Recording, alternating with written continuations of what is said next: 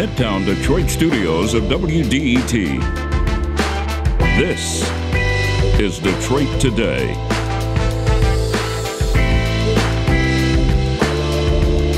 We'll talk about the latest on the budget deal in Lansing, a deal that actually saw Governor Whitmer and Republican leaders in the legislature both walking away with smiles on their faces. Zach Gorchow of Gongwer News Service in Lansing will join us. Then we'll talk about how politics are changing in Oakland County ahead of the local primary elections next month. It's all next on Detroit Today, but first the news from NPR.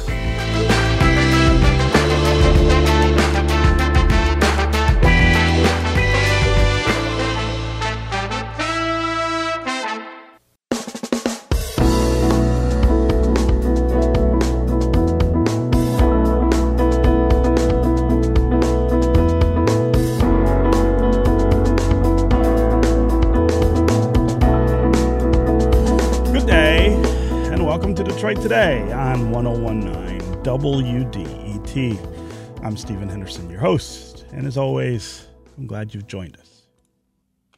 There's a line that President Joe Biden likes to use that I think says a lot about something that's going on in our state right now. He says, "Don't tell me what you value. Show me your budget, and I'll tell you what you value." Now, I'm not setting up the show to talk in praise or criticism about the president at this moment, but I do think that line appropriately assesses an important dimension of our politics. You may value one thing, but where are you putting your money? What are you doing to prioritize things with your dollars? Michigan's government just reached a budget deal last week that amounted to almost $77 billion. Education, special local projects, infrastructure work, all of them seem to get some of the biggest chunks of the budget. They were the priorities. But this still leaves questions, a lot of questions, about why these things got money, what things got left out, and what may need priority in the future. Of course, there are also a lot of politics involved here. We have a Democratic governor and a legislature that's controlled by the other party, Republicans. That often means that there's a lot of argument over the budget. The two parties have really different priorities in terms of how and where to spend money. But it was notable, I think, last week that both sides seemed to be walking away from these negotiations in pretty good spirits. The governor got a lot of things that she wanted, and I think legislative leaders would say the same.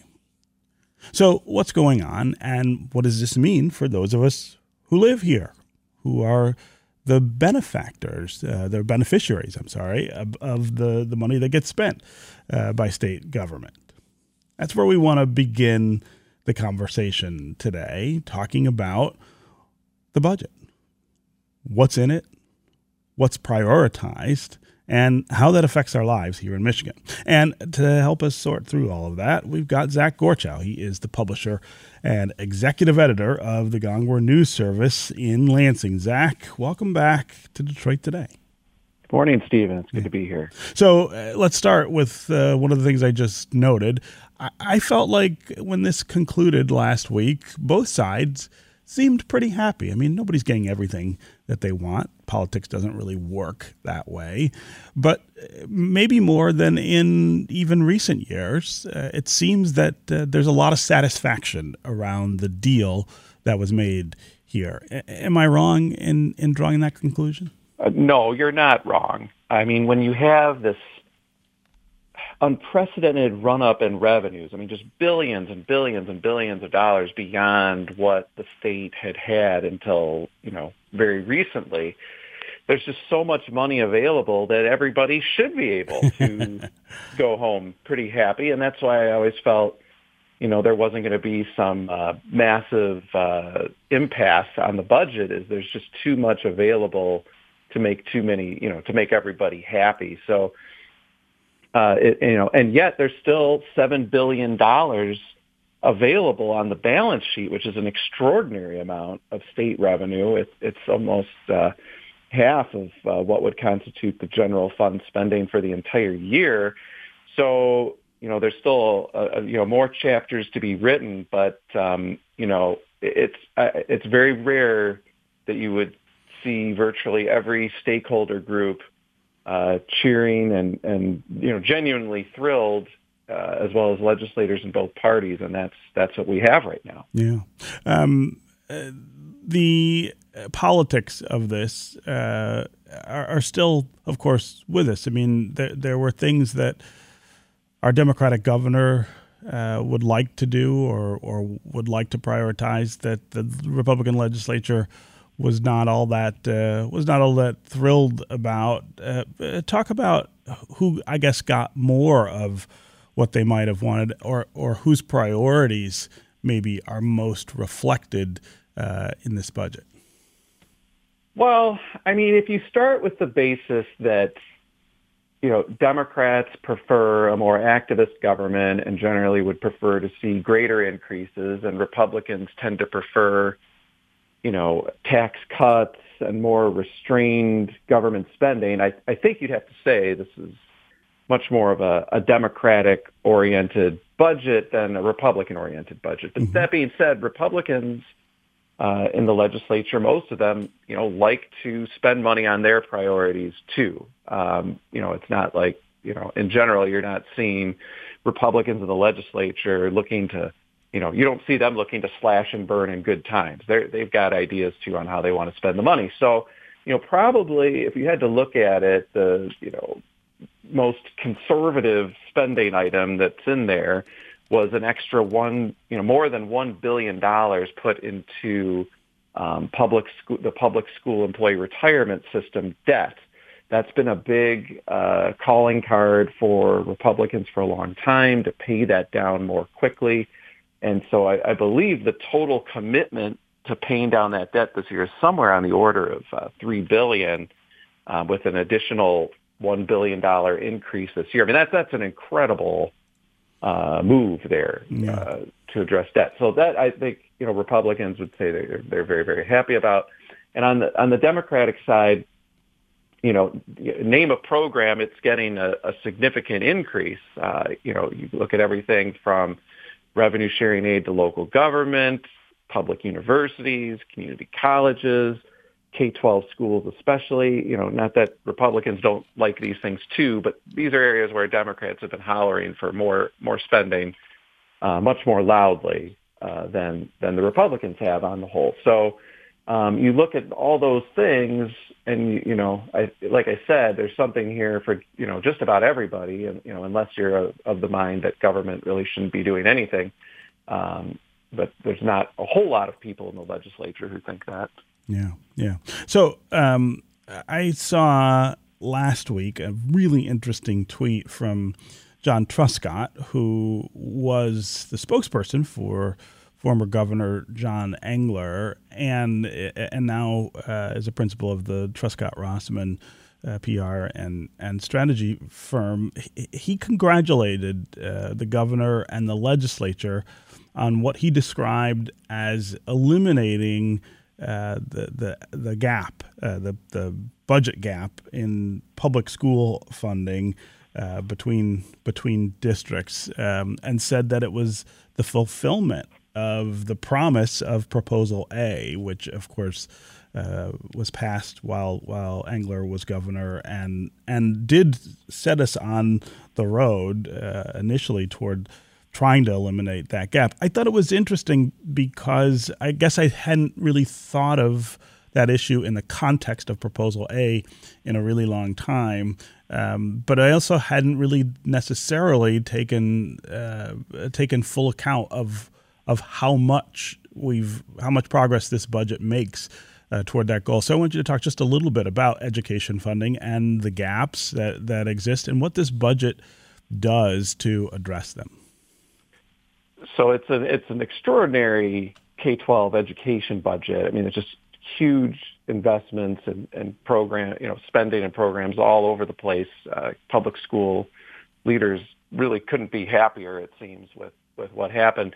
So they did, I mean, last year, last the fiscal year we're in now, they were able to eliminate the gap in what we call like basic per pupil funding. This is the what they call the foundation that each school district gets per pupil. So if you go all the way back, to when Proposal A passed in 1994, there were very big gaps in what each district got per pupil, and it was all because of the way the old property tax system worked. And Proposal A essentially set things on a course to narrow that gap, that districts should be funded equally by the state. And so finally last year, in large part because of this huge run-up in revenues, that gap was finally eliminated, and every district got from the state $8,700 per pupil. And, another substantial increase coming with the fiscal year that is about to start, $450 per pupil. So every district will get $9,150 per pupil from the state. Now, there are a handful of districts, the number is escaping me right now, but I want to say something like 30 or 40 of them that are well above that threshold. We're talking like Birmingham Public Schools, Bloomfield Public Schools, the really, higher income areas and this was a carve out under Proposal A, where these districts that were spending, well over $10,000 per pupil at the time got to continue doing that they weren't brought down. They didn't lose all of the property taxes they were putting towards schools, so they could keep doing what they were doing. So it's not 100% equity yet. There's still some districts out there spending a lot more, but there's no comparison at where we are now versus yesteryear. There's far more equity in how schools are funded. And then you look at elsewhere in the budget, special education, huge changes. I mean, that special education has become so vital. There's so many kids, with IEPs, individualized education plans that provide them with accommodations to meet their educational needs in the classroom. And districts have been hollering for years that has to be funded much differently than it was, and they're going to get that this year. There's a huge increase and a huge change in the way special education is funded that I think districts will and students will feel.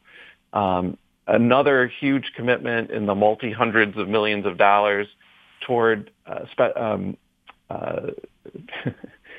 toward mental health in schools. Sorry, there's so much; it's hard to keep track of it all. So, helping schools, to hire more counselors, more professionals. The issue there is there's a shortage of those workers, and there's concerns there aren't enough people in the pipeline to fill those positions. But nonetheless, there's going to be a lot more money available for that. Tons of money to go into security for schools to help pay for, better doors. To protect schools from the kinds of violence we've seen, a lot of money going into that. There'll be an infrastructure grant program. So, a lot of school districts out there in lower property tax areas, because infrastructure, school buildings, is still reliant on local property taxes. So if you're in a poorer area that doesn't have very high, that doesn't have a lot of property tax revenue, you are in a world of hurt, because it's much harder to raise the money to deal with building needs. So there's going to be a grant program to help those districts in poorer areas. If I live in East Lansing, it's relatively easy to raise a millage to pay for new school buildings. We have several beautiful new elementary schools. That's not possible in poorer rural and poorer urban areas. So this would be a big boost to them. So that are some very high level highlights there. You could probably fill up your whole show with K-12 budget, but I don't know that anyone wants us to do that. Yeah, no, but I mean, it's the thing that I think reaches closest to a lot of people's lives in terms of the way that government spends money, the way that schools are formed and structured and funded. I also want to talk about the expectation that there would be tax cuts along with this budget. There were a lot of people saying, look, there's all this money in Lansing, and some of that could be passed on to residents in the form of tax relief. Republicans wanted that in one form. Governor Whitmer wanted it in another. But the deal between Whitmer and the state legislature kind of got punted. Talk about why that happened and what we might expect to see as far as tax cutting in the coming months, and whether that'll even happen before the election.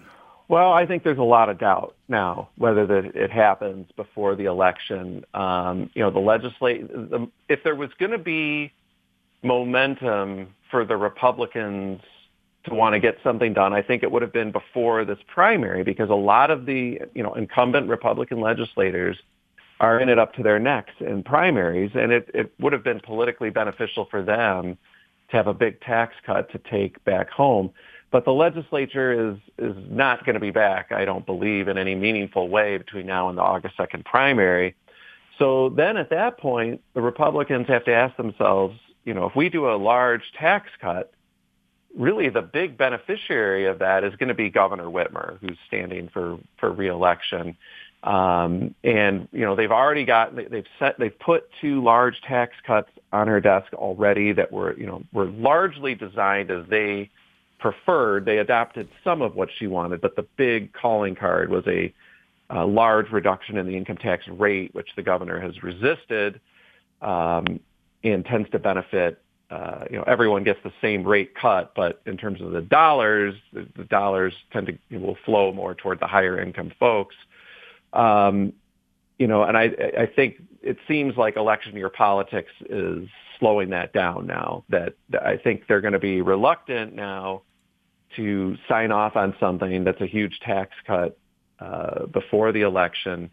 The governor prefers something that is more targeted and directed with larger amounts of tax cuts to those folks, and the Republicans are looking for something more overall where everybody gets something. If the governor does win re-election, then it really depends on what happens with legislative control, which party wins control of the legislature in the elections, on whether something might happen in lame duck. If the Republicans were to keep control of the legislature, you think you could see something happen in lame duck.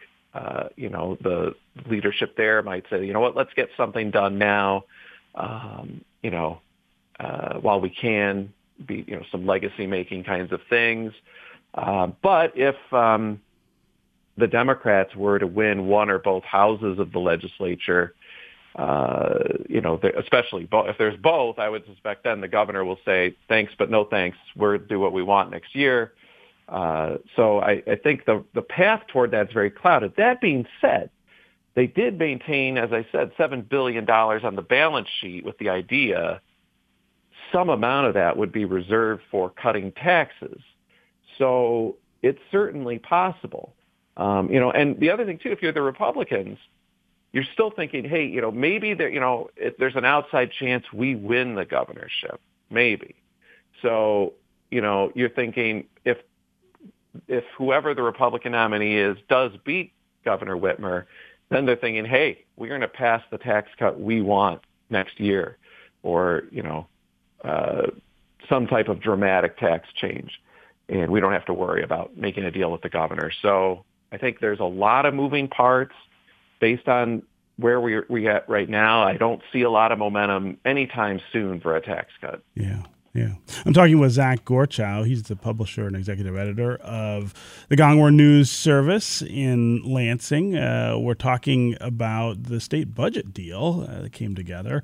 $77 billion nearly that the governor and legislature agreed to spend on all kinds of things: schools, infrastructure, local projects. Want to hear from you about what your priorities are for state spending. Did you take a look at this budget and think, hey, that's a nice way to prioritize our money? Or did you take a look at it and think, what are they doing? I don't think we ought to be spending money on some of these things, or we ought to be spending more money on other things. Give us a call, 313-577-1019. That's 313-577-1019. You can also go to the WDET Facebook page, put comments there, or go to Twitter and hashtag Detroit Today, and we'll work you into the conversation. Again, 313-577-1019. Let's go to Bernadette in Old Redford. Bernadette, what's on your mind? Good morning, Stephen. Do they think we're fools, Michigan residents? For example, they talk about gas tax cuts as a solution to high gas prices. What is having $5 a week more going to benefit us as opposed to the good that money could do collectively? Mental health, changing the economy. I'm glad that the legislators are doing something, but I don't feel like jumping for joy because they're finally doing some work. They're finally doing some work. Bernadette, appreciate the call and that sentiment. Zach, what's your reaction to what she's saying there? Well, I'm glad she mentioned the idea of a gas tax or a sales tax on gas holiday, because that's still, I think, if anything might yet happen, it would be that, and over an income tax change. There'll be a lot of, even though the primary will be over, there's going to be a lot of people running for office because of these new maps and more competitive districts who would love to be able to say they're trying to do something about high gas prices. But your caller is right. I mean, if you suspend, I think the state gasoline tax is about 27 cents per gallon right now. Everyone can kind of do the math on that. That's maybe $5 a fill up at best, depending on the size of your car. Unless you're driving an ungodly amount of miles, that's not a whole lot of money back in your pocket. Granted, what the price of gas right now, at least around here, is about $4.95 a gallon. Sure, would it be better to see it at $4.60 something? Yeah, but it's not a lot of money in the grand scheme of things. And then you have the sales tax on gasoline, 6% applied to whatever you're paying per fill up, and that comes out to about the same money right now per gallon or so. So yes, you could see the sort of political momentum to suspend both of those. My guess would be probably for the rest of the year. And they could say, hey, look, the price of gas right now is, much closer to $4 per gallon as a result. If, of course, the state service stations lower their prices accordingly, which, they're not bound to do. I think most of them would. But, it's certainly gimmicky. Yes, it would save folks some money at a time when everything else seems to be getting more expensive. But it's certainly not some silver bullet, as to how it could be used otherwise. I mean, yes, they certainly could spend that money any number of other ways. But, not many groups are going wanting in this budget, I would say. Yeah. Okay, Zach Gorchow, executive editor and publisher of Gongwer. It is always great to have you here to talk about state politics and all the other things that go on in Lansing. Thanks so much for joining us. Yeah, thanks for having me, Stephen. Good to be with you. We're going to take a break, and when we come back, we are going to talk about politics in another context, Oakland County, and the upcoming primary elections. We have new districts. We have a county that is changing dramatically in terms of its demographics and its politics. We're going to have two folks with us who are pretty close to things in Oakland County to explain what's going on and what we should expect as we get closer to that primary election. Stay tuned for more Detroit Today.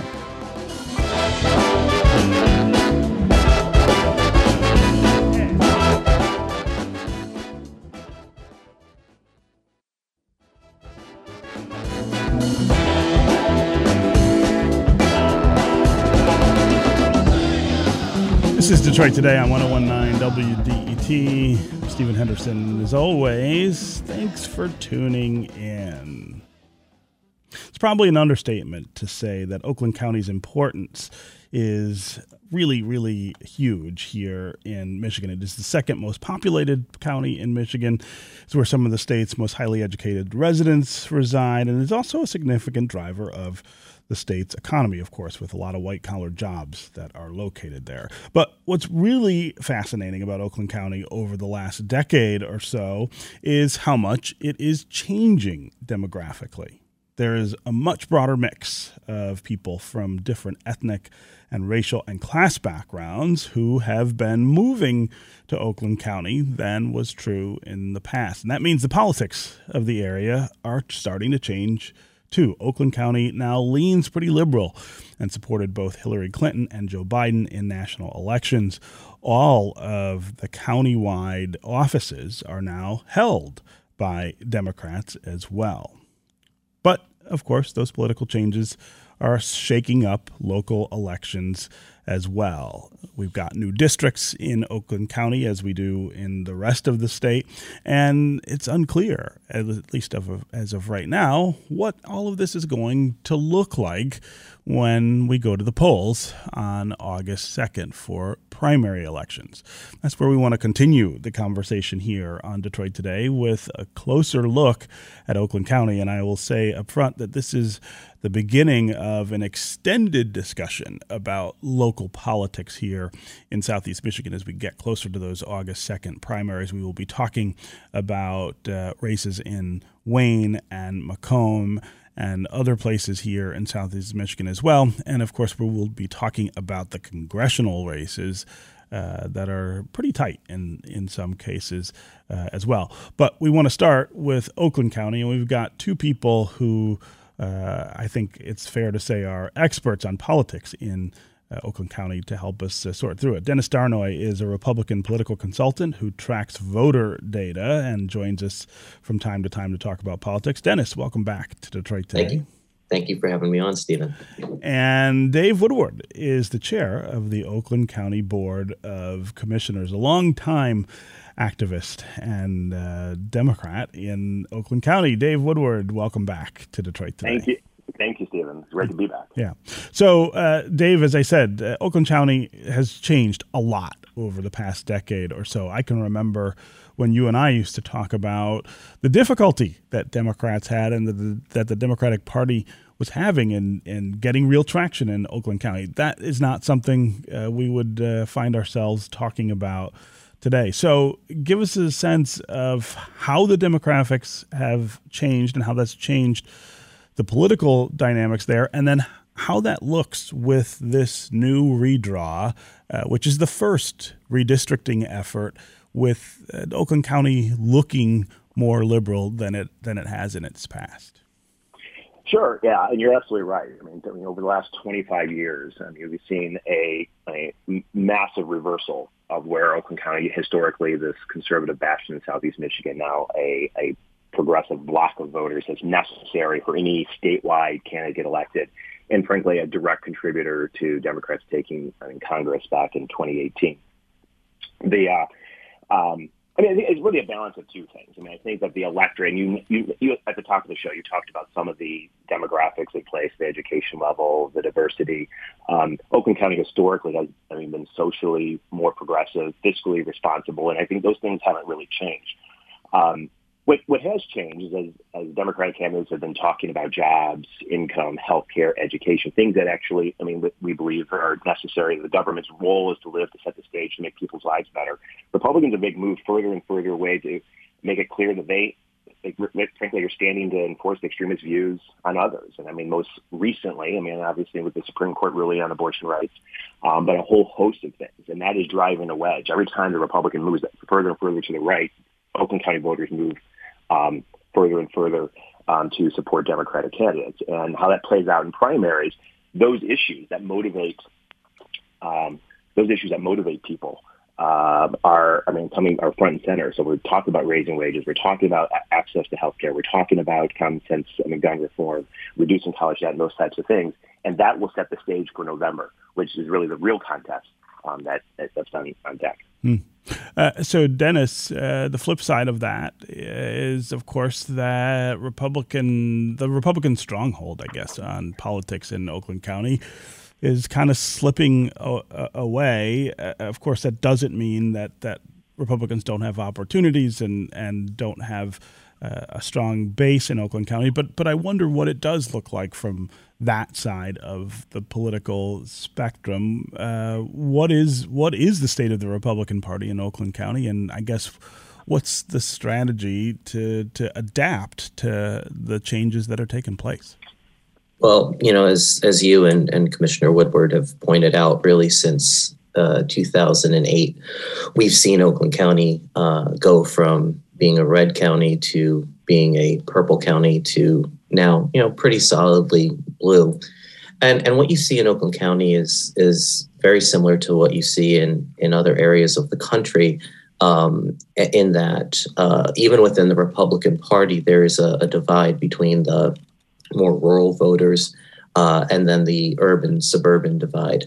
And so you see, Republican voters in areas such as, Farmington Hills, Novi, Rochester, those areas, their focus has remained what it was going back to 2008, and it is the quality of life issues. It's, as you were talking with Zach about education and crime issues and things of that. When you look at other areas of Oakland County, maybe up in Oxford and Holly and a little bit of Oakland County, Oakland Township, and a little bit on the western side, the issues that they want to see their candidates focus on is just a little bit different. And so, even when you look at the map going back to the general election in 18 and in 20, you can see where Republicans do well, and it's generally more in the western section and the northern section,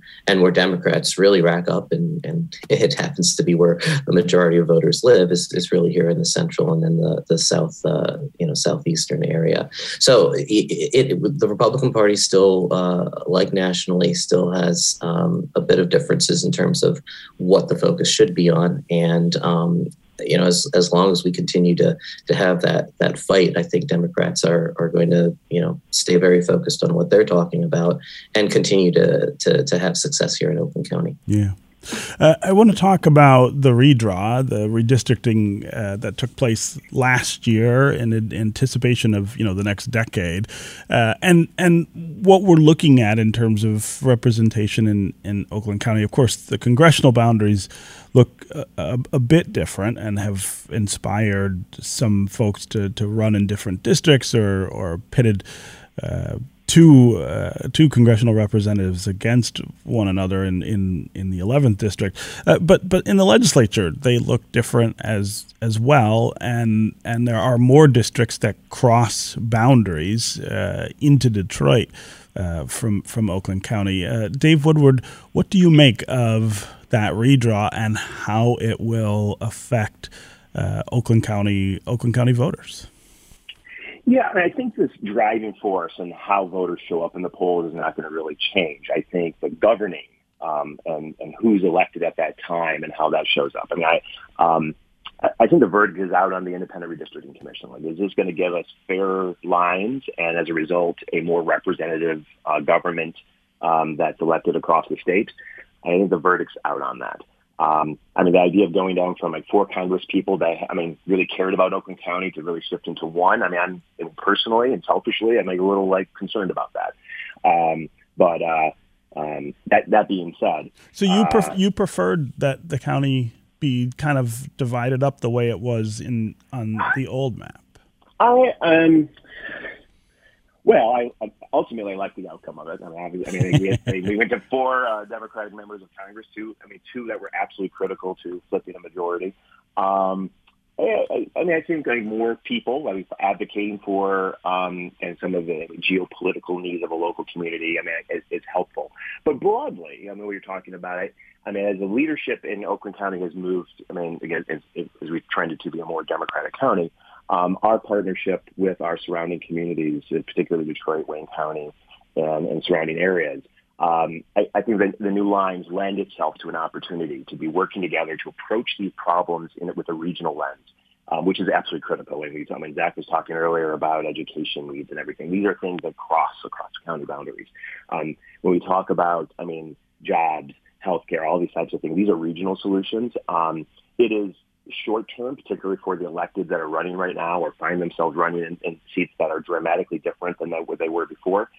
There's some pain there, but that will get sussed out in the primary, and then there's no doubt in my mind that that we're going to rack up more wins going forward, particularly over the next decade, because of kind of the fundamentals that are in place and the infrastructure that has really been built over the last 20 years to help ensure that. Yeah. Dennis Darnoy, I haven't had a chance to talk to you about the redraw and your reaction to it.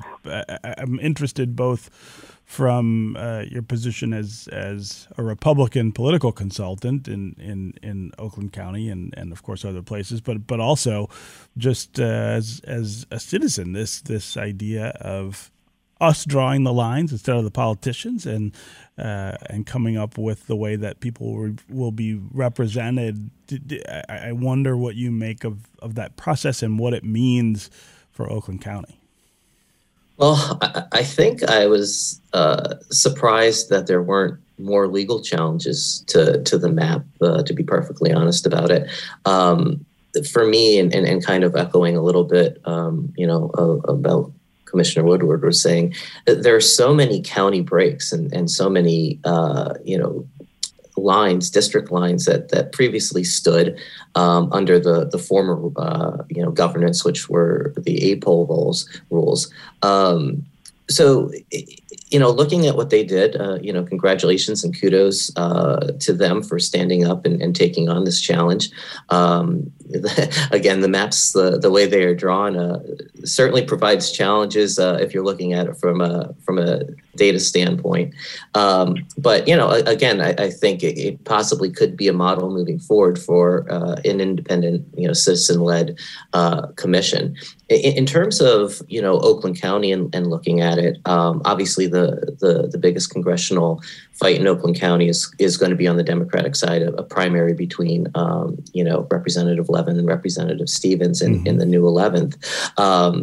And so that's going to be fascinating to see. One of the things that's disappointing for Michigan is obviously we lost a seat in Congress, and as we do so, we lose seniority in Congress, and the placement on committees is incredibly important on issues, especially if you're talking about Great Lakes issues or things of that. So that's a little bit disappointing. But when we look here at Oakland County, there Democrats have a real opportunity to do something that they haven't done in a very, very long time, and that's take control of the state Senate. And there are a few open seats here in the Senate here in Oakland County that potentially could swing control to the Democrats. Also, interesting to me is there's talk at a national level that there could be a Republican wave, and that the U.S. House and the U.S. Senate may go back into Republican control. It will be very interesting to see if that wave takes place here in Michigan. And if it does, some of these districts that an independent commission has drawn, and they've drawn it so that there is partisan fairness. If there's a Republican wave in Michigan, you would expect to see some of these very tight, maybe Dem leaning by 2 or 3 percentage point seats, maybe all of a sudden become in play and put the potential for taking the majority back for Democrats in play. Again, not sure that's necessarily the case here in Michigan, but it will be interesting to see because the seats have been drawn in such a way that if there's a wave for either party, you are going to see changes of control in those seats.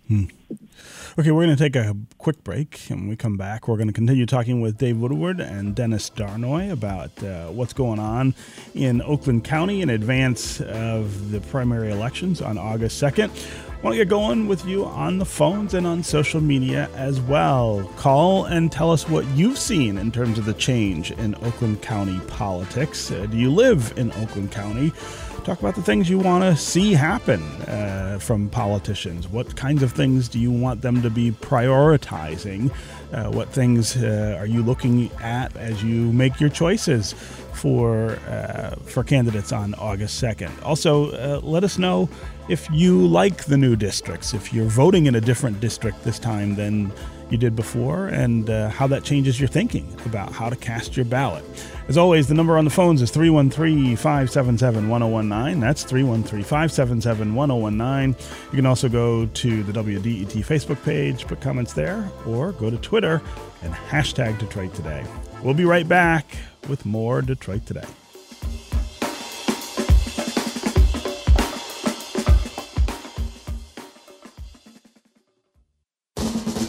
WDET is your place for open dialogue. The music you love. Real news and in-depth analysis. And cultural experiences. The sound of Detroit. 1019 WDET is your public radio station.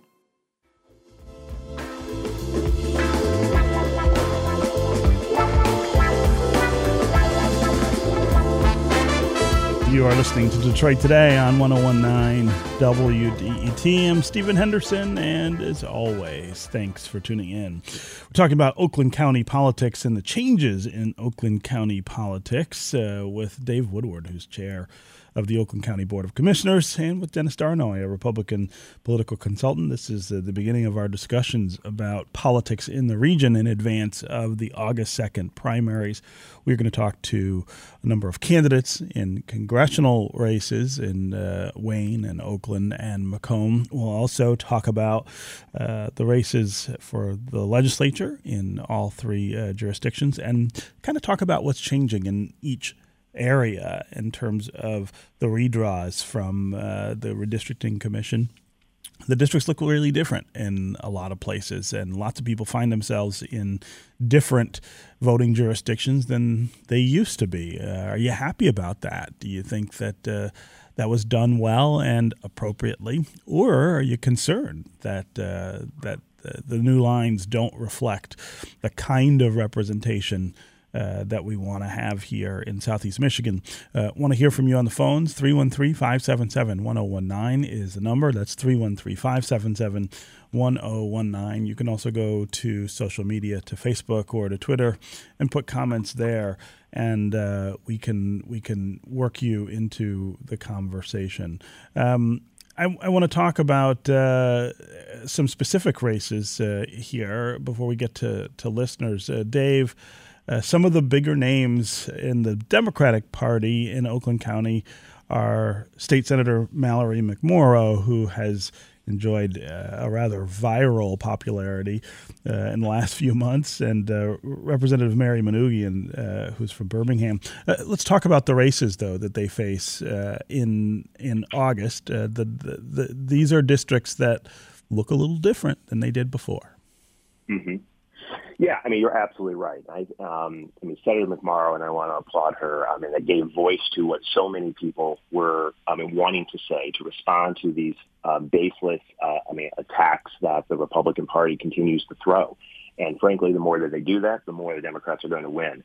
The Senate seat that she picked up, really the first Democrat to do so in 2018. It's going to span, like we were talking about others, between Oakland and Wayne County. She's been this incredible champion for all the things that the Democratic voters want to see. They want their government to set the stage for people to have an opportunity to succeed, to expand equality for everyone. And I firmly believe that she's going to be very victorious come election day. And the Representative Manoogian's district, as you mentioned, this is a district that's going to draw all the way from Birmingham all the way down to Detroit, and you've got a pretty wide open primary there. And I think this is a contest to who do you trust to fight for these fundamental principles the most, and then the victor of the primary is most likely to be elected in November. Yeah. Dennis Darnoy, are there other legislative races that have your attention this time that maybe wouldn't have seemed so interesting just a few years ago. Yeah, I mean, sure, we have we have a seat in the West Bloomfield area that is currently represented by a Republican representative, and that's a seat that because of redistricting has become a little bit more competitive. We have another seat out on the western side, which is HD 54, which is an open seat, and one, again, the way it's drawn, has a lot of partisan fairness, and it becomes a competitive seat. So, when we're talking about can Dems retake the state house, can they retake the state senate? These seats here in Oakland County are going to be incredibly important when it comes to adding up the final tally. And again, I mean, we've all talked about this. It's great to win a primary, but both parties have to put forth candidates who are going to be able to win in the general. And when you all of a sudden have a seat that is used to maybe be +7 or 8 R and is now +2 R, it really matters who comes out of the primary. And so, as we've been looking, I mean, right now, absentee ballots have gone out and people are responding. And as we've seen, traditionally, Republican primary voters are going to show up at the ballot box. And, in the Democratic districts, we're seeing, good absentee ballot turnout. So right now, the primaries across Oakland County are looking, the traditional voters, what we'd expect. So, it's watching these seats and seeing which candidates come out of it, and then how competitive they're going to be in a general election. Yeah. And Stephen, go ahead, Dave. One thing, if I can add one thing, I think it's also important to realize like who's in the field in these primaries, on the Democratic side and the Republican side. I mean, I'll just take it down to a very local level. On my county commission, virtually every one of my Republican colleagues are being challenged by the far right. Something I didn't even see coming in this side. You thought that they would try to harness the momentum and try to build it going forward, but you have this happening not only here in Oakland County but across the entire state. And I think to Dennis's point is like that the victor in the primary is going to dictate the stage and how November's set. Yeah. Let's get to our listeners here. Let's start with 10 in Troy. 10, welcome to the show. Hey, I hear things about a potential red wave here coming up, but I'm living in Oakland County, and when I'm talking to people right now, the major issues seem like the Republicans are on the wrong side of. I mean, people are concerned about reproductive rights. People are really concerned about whether or not there was an actual insurrection last January, and whether or not anyone's going to see any serious, justice for that. And right now, people are getting hit in their pocketbook, but people are getting shot in their pocketbook, literally. And the whole issue of guns is way front of mind. And it seems like the Republicans have come down on the wrong side of all of those issues. And I'm just wondering, it doesn't feel like any of that's working in their favor. 10, I really appreciate the call and, of course, your perspective from living there in Oakland County. Dennis Darnoy, this seems a perfect question for you. I mean, you and I have talked before about the challenges inside the Republican Party with regard to, people who back former President Donald Trump versus people who are, I guess, more traditional.